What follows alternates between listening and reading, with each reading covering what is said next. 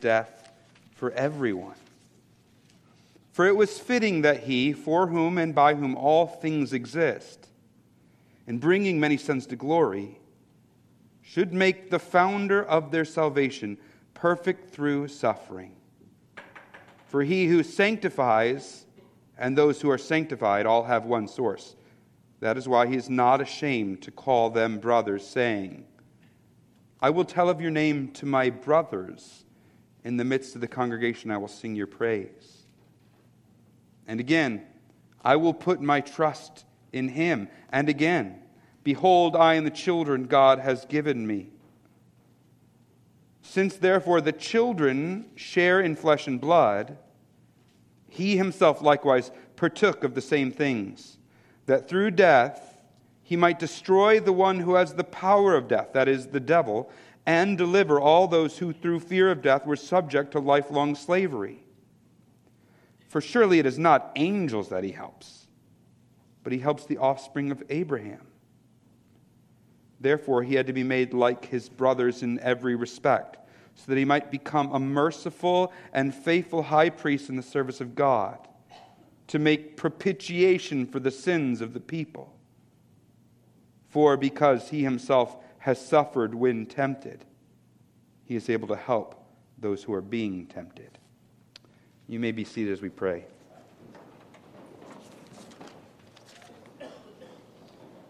Father, even as we read your word, we hear what you've said clearly in this book. Probably many of us are still foggy in our minds. This is a very dense passage. It's complex. So maybe even this morning, more than other mornings, we feel how much we need the help of your Spirit to give light to us, to help us understand, to help us hear. Maybe there are others here, Father, who it's not the complexity of the passage, but the complexity of their lives that right now has them in a position where they feel like it's hard to hear. So for all of us, Lord, we just acknowledge we need your Spirit's help. We want to hear your voice. We're tired of the voices of people all the time. We want to hear your voice. So I pray that my words would be helpful to that end, and that your Spirit would be working in our midst. In Jesus' name, amen. He's been given the cross of valor. So what? Chirped the smart aleck, know-it-all adolescent from behind his video game console. He was declining his parents' request that he come down and meet the distinguished visitor. To him, the medal was just a fact. He failed to see the significance of that man's heroism. I think too many of us Christians today approach Jesus' humanity with the same casual, disconnected attitude. Sure, we acknowledge the fact of his humanity. Jesus was fully man, fully God, fully man. We acknowledge that. But we don't realize the weight and significance of it. So my prayer as I've been preparing is that God would use this passage this morning to open our eyes to all that Jesus has done for us by becoming a man. In a certain sense, we could talk about last week's passage as being focused on Jesus as the Son of God, and this week's passage focused on Jesus as the Son of Man. It focuses on the Son being made low. Made low. And it does so following a fairly simple pattern. First, there is a passage from the Old Testament that's given. And then the author teases out some implications of that passage. So in verses 5 to 8, we have an Old Testament passage. And then in the rest of verse 8 all the way through 11, the implications are drawn out. Then in verses 12 to 13, you have an Old Testament passage again. And then in verses 14 through 18, the implications are drawn out. So let's begin by looking at the first Old Testament passage that's quoted, which is Psalm 8. So if you would, turn with me in your Bibles to Psalm chapter 8.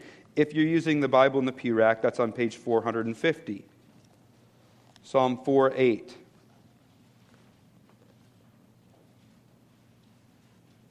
I said Psalm 4:8, I don't know what. Psalm 8. Page 450, that's probably where the 4 came from. All right, I'm just going to read Psalm 8. It's a short psalm, so we'll get it into our mind so we can just kind of grapple with it a bit. Psalm 8, to the choir master, according to the Gittith, a psalm of David. O Yahweh our Lord, how majestic is your name in all the earth. You have set your glory above the heavens. Out of the mouths of babies and infants, you have established strength because of your foes, to still the enemy and the avenger. When I look at your heavens, the work of your fingers, the moon and the stars which you have set in place, what is man that you are mindful of him? And the Son of Man that you care for him? Yet you have made him for a little lower than the heavenly beings, and crowned him with glory and honor. You have given him dominion over the works of your hands. You have put all things under his feet, all sheep and oxen, and also the beasts of the field, the birds of the heaven, and the fish of the sea, whatever passes along the paths of the sea. O Yahweh our Lord, how majestic is your name in all the earth. Well, you can tell from how the psalm begins and ends that it's a psalm of praise to God. But also in the face of the greatness of God, it marvels that God ever entrusted creation to mankind. See, back in Genesis, when God was creating the world, God entrusted all of creation to Adam and Eve. They were told to fill the earth and subdue it. They were to be the guardians of the world. And the psalmist asks, what is man that you would give him such an honor, especially in the face of what a great God we serve? But even as you read this psalm, if you read it closely, there's a tension. It seems a bit idealistic, doesn't it? It says that everything is subjected to us. Everything? I mean, really? Everything's subject to us? Try telling that to the mother of a teenager. Everything's subject to us? Try telling that to the residents of Fort McMurray. Everything's subjected to us? Try telling that to the peacekeeping forces of the United Nations. I mean, if we're honest, we can't even control our own bodies. We know we shouldn't eat that, but we do. We know we shouldn't repeat that, but we do. We know we shouldn't click on that, but we do. You see, Psalm 8 seems a bit unrealistic. And that's the exact point made by the author of Hebrews. So let's go back to Hebrews now. We've kind of looked at Psalm 8. Now, in Hebrews, it begins in verse 5 by referencing how God entrusted creation to man, even as God was creating the world. But then it quotes Psalm 8. In fact, it quotes the very verses in question that talk about everything in subjection under his feet. But look what he says there in verse 8 after he finishes the quote. Now, in putting everything in subjection to him, he left nothing outside his control. And then listen, at present, we do not see everything in subjection to him. I like how my mentor, Kent Hughes, explained this verse.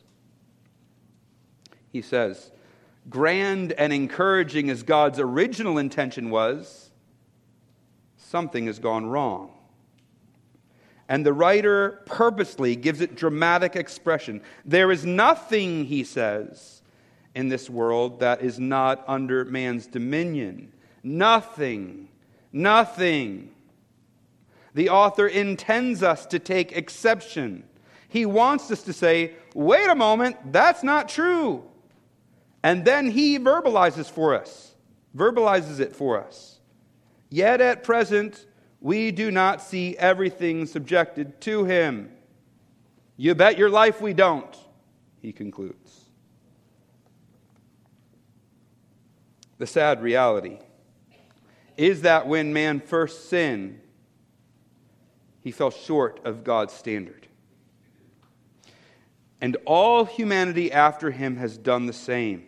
Instead of subduing the earth and ruling over it as his image bearers, we're actually enslaved to sin, enslaved to death. And the Bible says, enslaved to the devil. You can just look at verses 14 and 15 a little further ahead. Through death, he might destroy the one who has the power of death, that is, the devil, and deliver all those who, through fear of death, were subjected to lifelong slavery. We are slaves to death. We're slaves to the devil. We're slaves to our sinful passions. Do we realize that we're enslaved? I mean, we ought to rule over our passions and impulses, but they rule over us, don't they? You might have set out to do things differently than the way your parents had done, but now you find you're repeating the same sins. All things subjected to us? I don't think so. Psalm 8, in the context of the Old Testament, sounds a chord that still needs to be resolved. I mean, it's obvious that those words are about man, but it cannot be about man because of the fall. So how is this tension resolved? Not surprisingly, it's one of those Old Testament mysteries that only makes sense in light of Jesus. We talked about these kind of passages in the Old Testament last week. We went through 7 of them. It's an unresolved chord that finds resolution in Jesus. So back in Hebrews chapter 2, look at verse 9. But we see him who for a little while was made lower than the angels, namely Jesus, crowned with glory and honor because of the suffering of death. Now just remember, if you've been tracking with us in our series in Hebrews, you know that the author's kind of been teasing us, whetting our appetite, kind of inviting us, drawing us in to discover Jesus afresh. And remember that one of the ways he's been doing that is up until this point, he hasn't mentioned Jesus' name. He's just talked about this son, this one who's not an angel. But he hasn't said who it is. Well, it's at this point, for the first time, that the author sees fit to mention Jesus by name. And look how the structure goes. Back in verse 8, at present, we do not see everything in subjection to him. Verse 9, but we see him, skipping ahead, Jesus.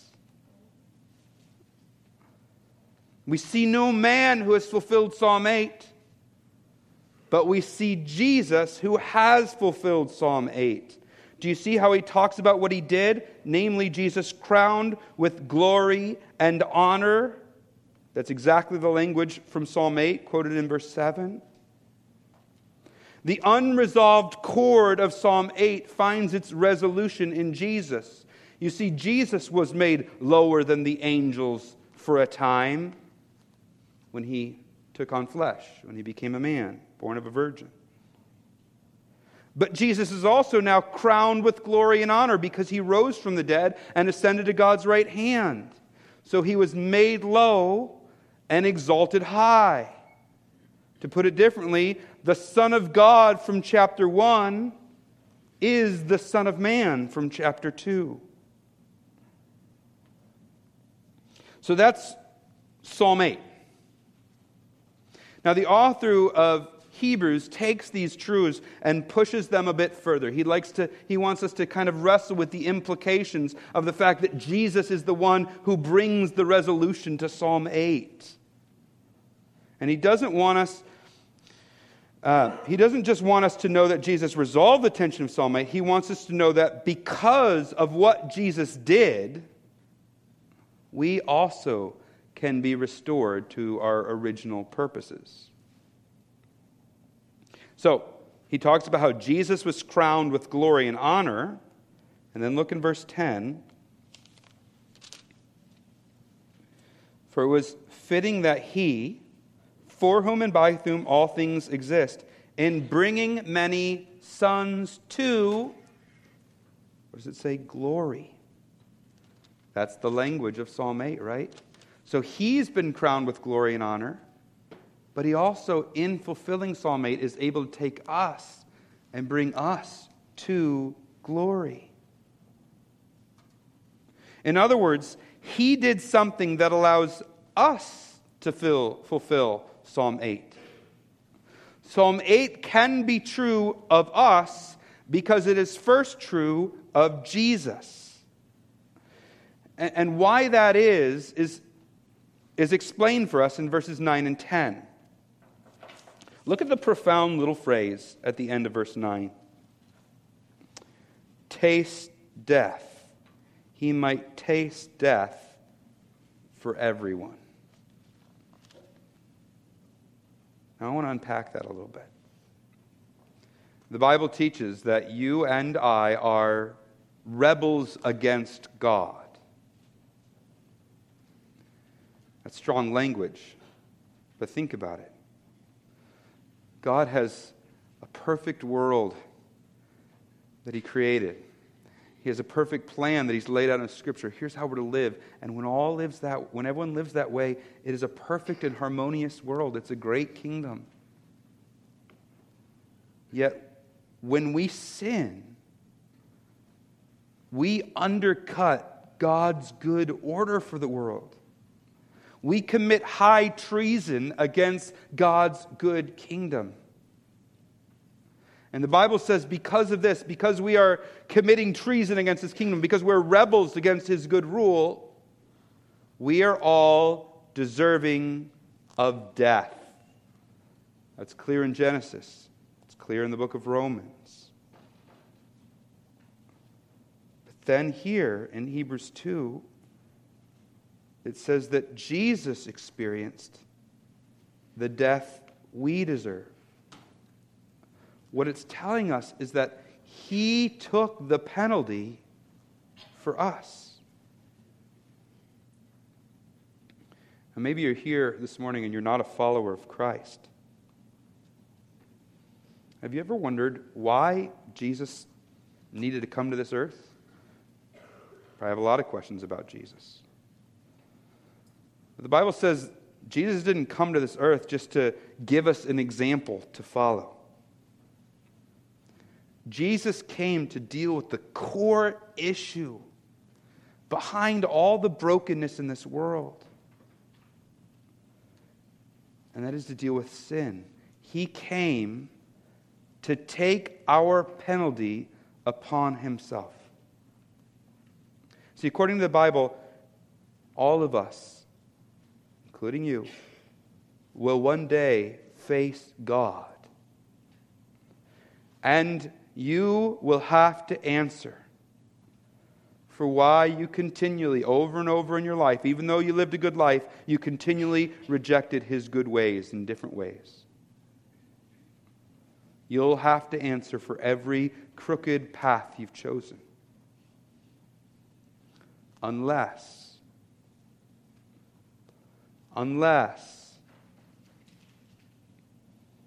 unless you embrace Jesus. Then God allows the penalty he took, the death he tasted for us, he allows that penalty he took to count for us. He becomes the substitute. He tasted death for everyone. Now, verse 10 draws out the irony of this, doesn't it? It talks about how God, the Father, is the author of life. He for whom and by whom all things exist. This author of life, God the Father is the author of life. In God the Son was willing to come and experience death. The author of life experiences death so that those who deserve death can experience life. Now, I know we've been kind of plowing through a lot here so far. I told you it's a complex passage, but let me just try and summarize it with a picture. Imagine a magical fantasy world with a slew of people on a quest. They're moving toward an important destination. Can you tell I've been reading The Hobbit with my kids? Suddenly they're cut off from their destination by a thick mess of tightly entwined thorns and thistles. It becomes this dark and impassable hedge. They can't go where they're intended to go because of the hedge. And then one man steps forward, uniquely qualified from this slew of humanity trying to press through. One man steps forward and goes in to the hedge. He disappears for a time. But meanwhile, while he's disappeared in the hedge, he's slicing and making a way through the hedge, and he arrives at the destination. He arrives on the other side, victorious over the hedge. No other man could have done it, but somehow this man was uniquely able to do so.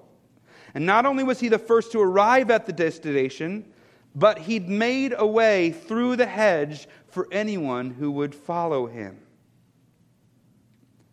That's what Jesus has done for us. Our destination, according to Psalm 8, is this: all things subjected to us. The thorny hedge is our rebellion against God that cuts us off from being able to do that. But Jesus tastes death on our behalf. He goes into the hedge, and he emerges victorious on the other side.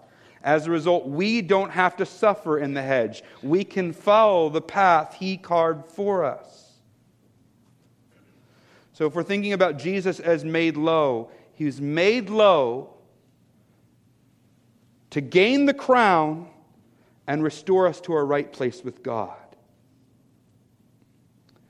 And just to push that a little bit, he was made low to die so that he could gain the crown and restore us to our right place before God. I hope you can see that from our passage. But the author isn't yet done drawing out the implications of Psalm 8. The passage is still focused on how Jesus was made low. It's still focused on how Jesus became a son of man, to use the words of Psalm 8. Look at the end of verse 10. It says, he made the founder of their salvation perfect through suffering. So why was Jesus made low? Why did he become a son of man that is fully human? Listen, because without actually experiencing humanity's suffering, he would be a less than perfect Savior. You see, it was man who was intended to reflect God's perfect rule over the earth, according to Genesis 1:28. It was mankind who had rebelled against God and lost that glory, according to Genesis 2:7 and 10. So it must be a man one who likewise came from Adam and can call us brothers, who must redeem us. So Jesus, as our Savior, had to be made perfect by suffering like us. Now, it's not talking about moral perfection. There wasn't anything morally imperfect about Jesus prior to his suffering. As God, he was perfectly without sin eternally. But unless he became a man like us, he could not save us. A man was needed to redeem mankind because it was man who had brought us into this mess. And that's what verse 11 is saying. If the ones who descend from Adam need a Savior, the only one who descended from Adam, then only one who descended from Adam can save them. For he who sanctifies, that is Jesus, and those who are sanctified, the rest of humanity, all have one source, that is Adam. Since Jesus was born of a man, he who sanctifies and those who are sanctified all have the same source. And so Jesus, by joining Adam's race and dying, became our perfect Savior. Those are then the implications that the author has drawn out for us from Psalm 8. I know it's a lot there, but let's just think. Jesus was made low. He was made low to gain the crown and restore us to our right place before God. Or to add the phrase to die. He was made low to die so that he could gain the crown and restore us to the right place before God. Made how low? As low as a son of man, so he could suffer like a man. That's the first section of our passage today. Then the author turns to two more Old Testament quotations, this time to emphasize Jesus' solidarity with humankind. The first one he quotes there in verse 12 is Psalm 22.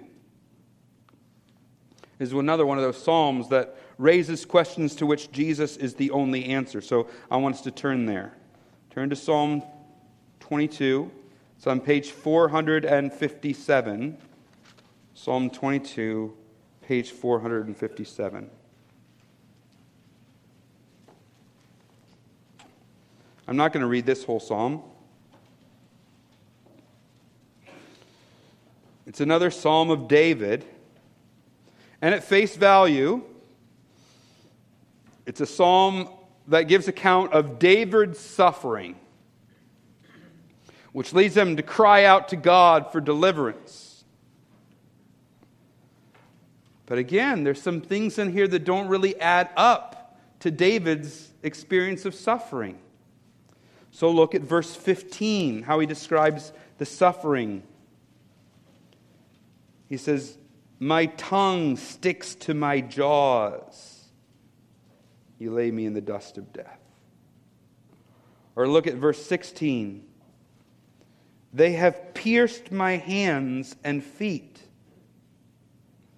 I can count all my bones, in part because they're so sore, in part because they're not broken." Verse 18. "They divide my garments among them, and for my clothing they cast lots." Such specificity, such detail, and yet things that go far beyond any situation King David ever faced. But you know what's interesting? It was this psalm that Jesus quoted when he was on the cross. Look at verse 1 of our psalm. my God, why have you forsaken me?" If you've been around the church at Easter time or have thought about the death of Christ, you've heard that phrase. It comes from this psalm. Jesus was quoting it. He was saying that he was the one who made sense of the psalm. And then when you go back and read through the psalm, you can see, oh, this is describing the suffering Jesus would endure. But none of the verses that I just pointed you to are the ones that the author of Hebrews quotes. The author of Hebrews thinks it's obvious to everyone that this psalm pointed forward to Jesus. So he takes us to a verse a little later in the psalm, verse 22, when the suffering king calls the congregation my brothers. Turn back to Hebrews then. Here's the point of the Hebrews quotation. This suffering king, who is ultimately vindicated by God, calls all of us his brothers. The author of Hebrews is showing us that Psalm 22 not only demands that the Savior be brothers with those he saves, it even shows his solidarity with us. Because in the intensity of Jesus' suffering for us, which Psalm 22 highlights, which Jesus quoted on the cross, in that intense suffering, Jesus is showing solidarity with us who suffer in this world. So that was the first passage quoted in the second section of our passage. But there's two more in verse 13, two more quotations. And they both come from Isaiah 8. And they also emphasize Jesus' solidarity with us as people. Now, to understand how these quotes work, we need to understand a bit about the life of the prophet Isaiah. You see, Isaiah was one of the few people who was faithful to God in a generation where many weren't. And he'd called his people to be righteous. And he'd called his people to pursue justice. He had modeled godly living, but he'd continually been rejected and persecuted. So in Isaiah 8, Isaiah does two things. He entrusts himself to God, which is quoted in the first part of verse 13, and he prays for the children with whom God has given him, or whom God has given him in the second half of verse 13. Now, stop and think about Jesus in comparison to Isaiah. He too was faithful to God. He too called the people to righteousness and justice. He too lived a godly life. And he too was rejected and persecuted. And in the midst of that intense rejection and persecution at the Garden of Gethsemane, how does he pray? He prays, "Not my will, but yours be done." On the cross, he prays, "Into your hands, Father, I commit my spirit." So 1 Peter 2 says that he entrusted himself to God the Father. Do you see the connection? He had to trust in God the Father, just like Isaiah did. Solidarity. And then you read Jesus' prayer just before the cross in John 17, where he prays for the children that God has given him, that they would be able to remain unstained from the world, that they would be able to not be caught up by all that the world will throw at them. He's praying for them, the children whom God has entrusted to him. And do you see the connection? Jesus prayed for those whom God had entrusted to him, just like Isaiah prayed for his children that God had entrusted to him. Solidarity. The author of Hebrews, by quoting these verses that would have been so easily linked to what Jesus did, and yet they were the words of Isaiah, shows that Jesus identified with Isaiah's faith. Suffering Isaiah was not alone. And nor are we in our suffering. I know some in this room are bearing great weights. Some that you vocalized or told me about. Some in this room that I don't know about. But Jesus suffers with us. He entrusted himself to God in the same viscerally human ways that Isaiah did. It's Jesus, tattered, weary, faith-filled, beaten, scorned Jesus. This Jesus brought us to glory through his humanity. He truly is the perfect Savior, made low to suffer like you and me. The quotations from Psalm 22 and Isaiah 8 emphasize Jesus' solidarity with us. He calls us his brothers. He calls us his children. Now, that's just the quotations. Then there's the explanation given in verses 14 through 18. The scriptures draw out these implications of his solidarity with us. So look at verse 14. If he is going to redeem those who are flesh and blood, he had to take on flesh and blood. But then look what he does for us in verses 14 and 15. That through death, he might destroy the one who has the power over death, that is the devil, and deliver all those who through fear of death were subject to lifelong slavery. What that's saying is that Jesus died in a particular way. All of us are going to die. Jesus experienced that same suffering that we're going to experience. All of us are going to die. Jesus died. But he died in a particular way, in such a way that the devil himself was defeated, and in so doing, by defeating the devil, he broke the power of death. Now again, to really get our handle on what's being said here, I need to fill in a little bit of the Bible's view of the world. The Bible teaches that God made a world without death, without tears, without suffering.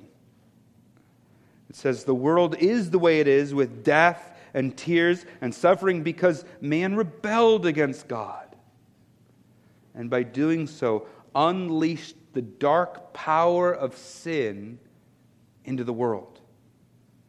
And sin spread like a black plague across of humanity.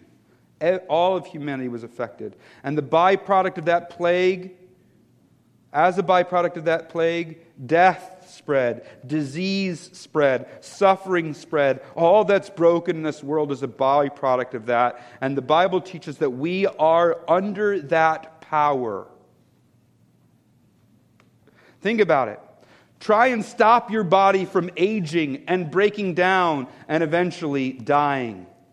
The richest people in the world spend tons of money trying to keep their bodies young, and they can't do it. The smartest doctors try and help them. They can't do it. We are under slavery to death. Or how about trying to keep yourself from sinning? Maybe you don't even agree with the biblical standards that God has laid out. Make your own list of what you think you should live, how you want to be living, and just try and live that out. You can't do it.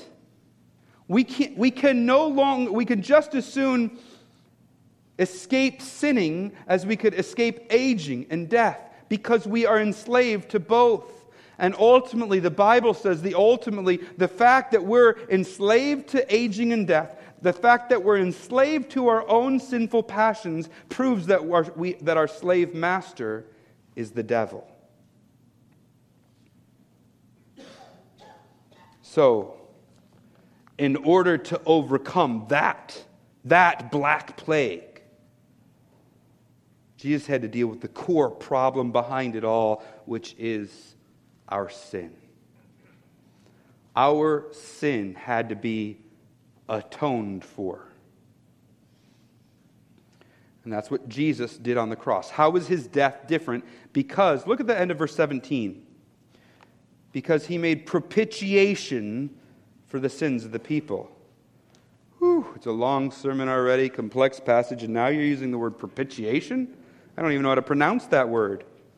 I mean, why do the English translators of the Bible choose such a cumbersome word? Nobody knows what that means. Well, they do, because there isn't another word in English that encompasses all that this word means. To propitiate Get this. This is an important word to understand. You don't have to be able to pronounce it, but you got to understand it. To propitiate is to do something, which was usually a sacrifice, that had two effects.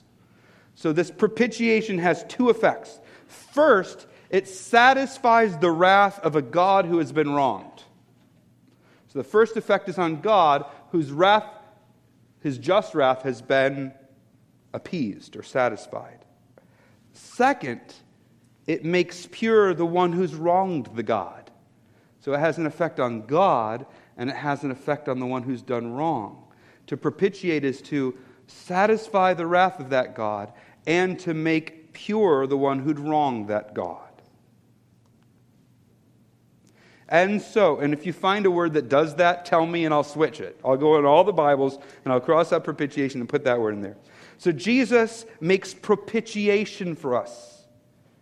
It means he was dealing with our sin in two ways. He was absorbing the full and just wrath of God against sin. And by that act, he was enabling us to be counted righteous even though we've sinned. So Jesus dealt with the plague of death and sin head on. Now, we know that if he actually did make propitiation, if the power of sin was actually broken, death wouldn't be able to hold Jesus. Because if he breaks the power of sin, he breaks the power of death. And so, Jesus did, in fact, rise from the grave. He conquered death, which proves he conquered sin. And when he returns, all who are in Christ will be raised, just like he was. Our bodies will overcome death. And Jesus will usher in a new kingdom free of any disease or suffering or tears. Put simply then, Jesus conquered the devil on the cross. He freed us from that slavery. But he had to conquer the devil as a man. And the way to conquer the devil was to undo the power of sin. Because he was dealing with sin, he also undoes the power of death. He defeats the devil, he defeats sin, he defeats death. So that's what verse 14 is saying when it says that through death he might destroy the one who has the power of death, that is the devil, and deliver all those who through fear of death were subject to lifelong slavery. The very things that hold us, the very things that enslave us, Jesus defeated. He was made low to redeem the enslaved. Verse 16 points out just how low he was made. He wasn't just made as low as an angel. Jesus was made even lower than that. He was made as low as a son of Adam, as an offspring of Abraham. That's how low he was made. But he was made that low for a reason.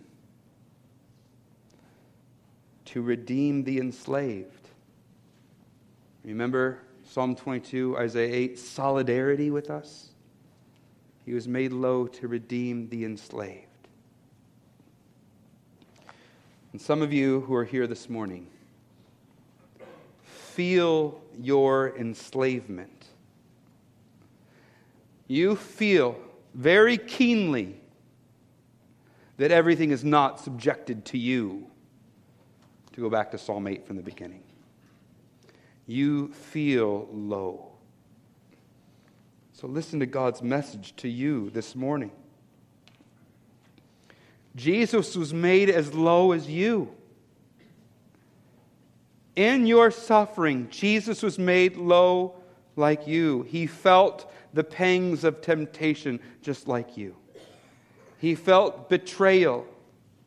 He tasted death.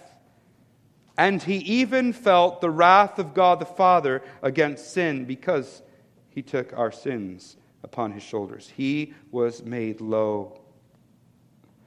And because he was made low, we can experience his victory. We can experience his glory. He's cut away through the thorny hedge for us so we can follow in his train. And not only that, but verse 17 says, He became a merciful and faithful high priest, who is able, according to 18, to help those who are being tempted. So this is Jesus this morning, held out for you, the Son of Man. This is Jesus, fully man, one of us, made low. He is near to us, we who are low. He is near to us, we who are enslaved. He is near to us, we sons of Adam and daughters of Eve. And He has saved us. Saved us by His death. A death which we get to remember now as we participate in communion. So let me pray.